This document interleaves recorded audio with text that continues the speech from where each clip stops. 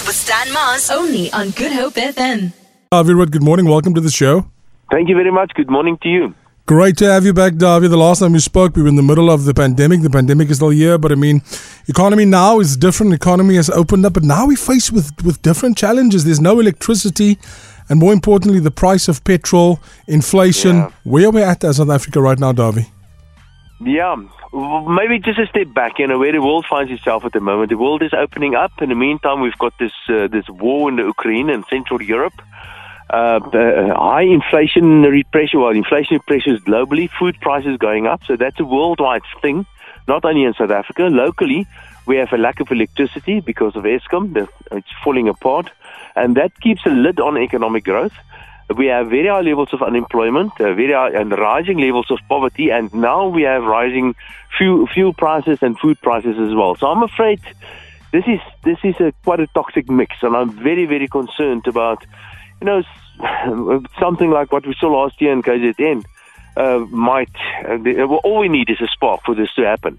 But as far as economic growth is concerned, I think we can talk. We don't know really with Eskom because it's every day a different story. But Eskom, I think, because of Eskom, I don't think the economy is going to grow much faster than 1.5%, maybe with a bit of luck to 2%. There's a bit of a silver lining.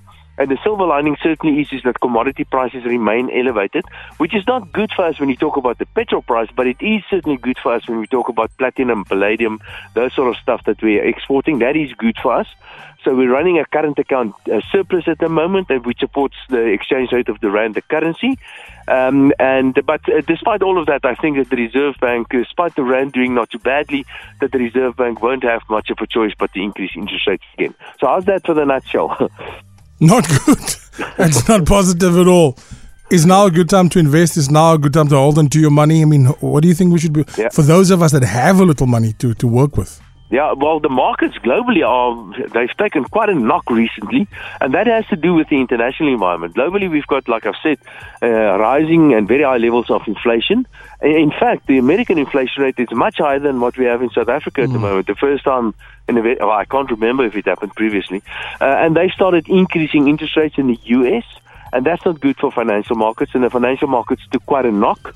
The financial markets are officially in a so-called bear market, where the markets are down more than 20%. But I don't think it will be the right thing to do to start selling your stuff. It's too late now. But that's the nature of markets. They go up and down, and markets kind of look through recessions, so financial markets usually react before the economy goes into a slump, and that's what we're currently seeing.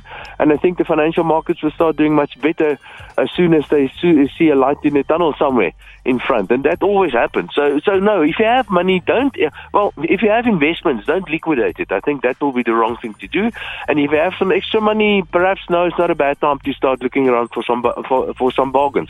Some of these equity prices have really been knocked down, and some of these companies are really excellent companies that are basically on fire sales now. They're very, very cheap, and putting your money in the financial markets now is the right thing to do, I would say.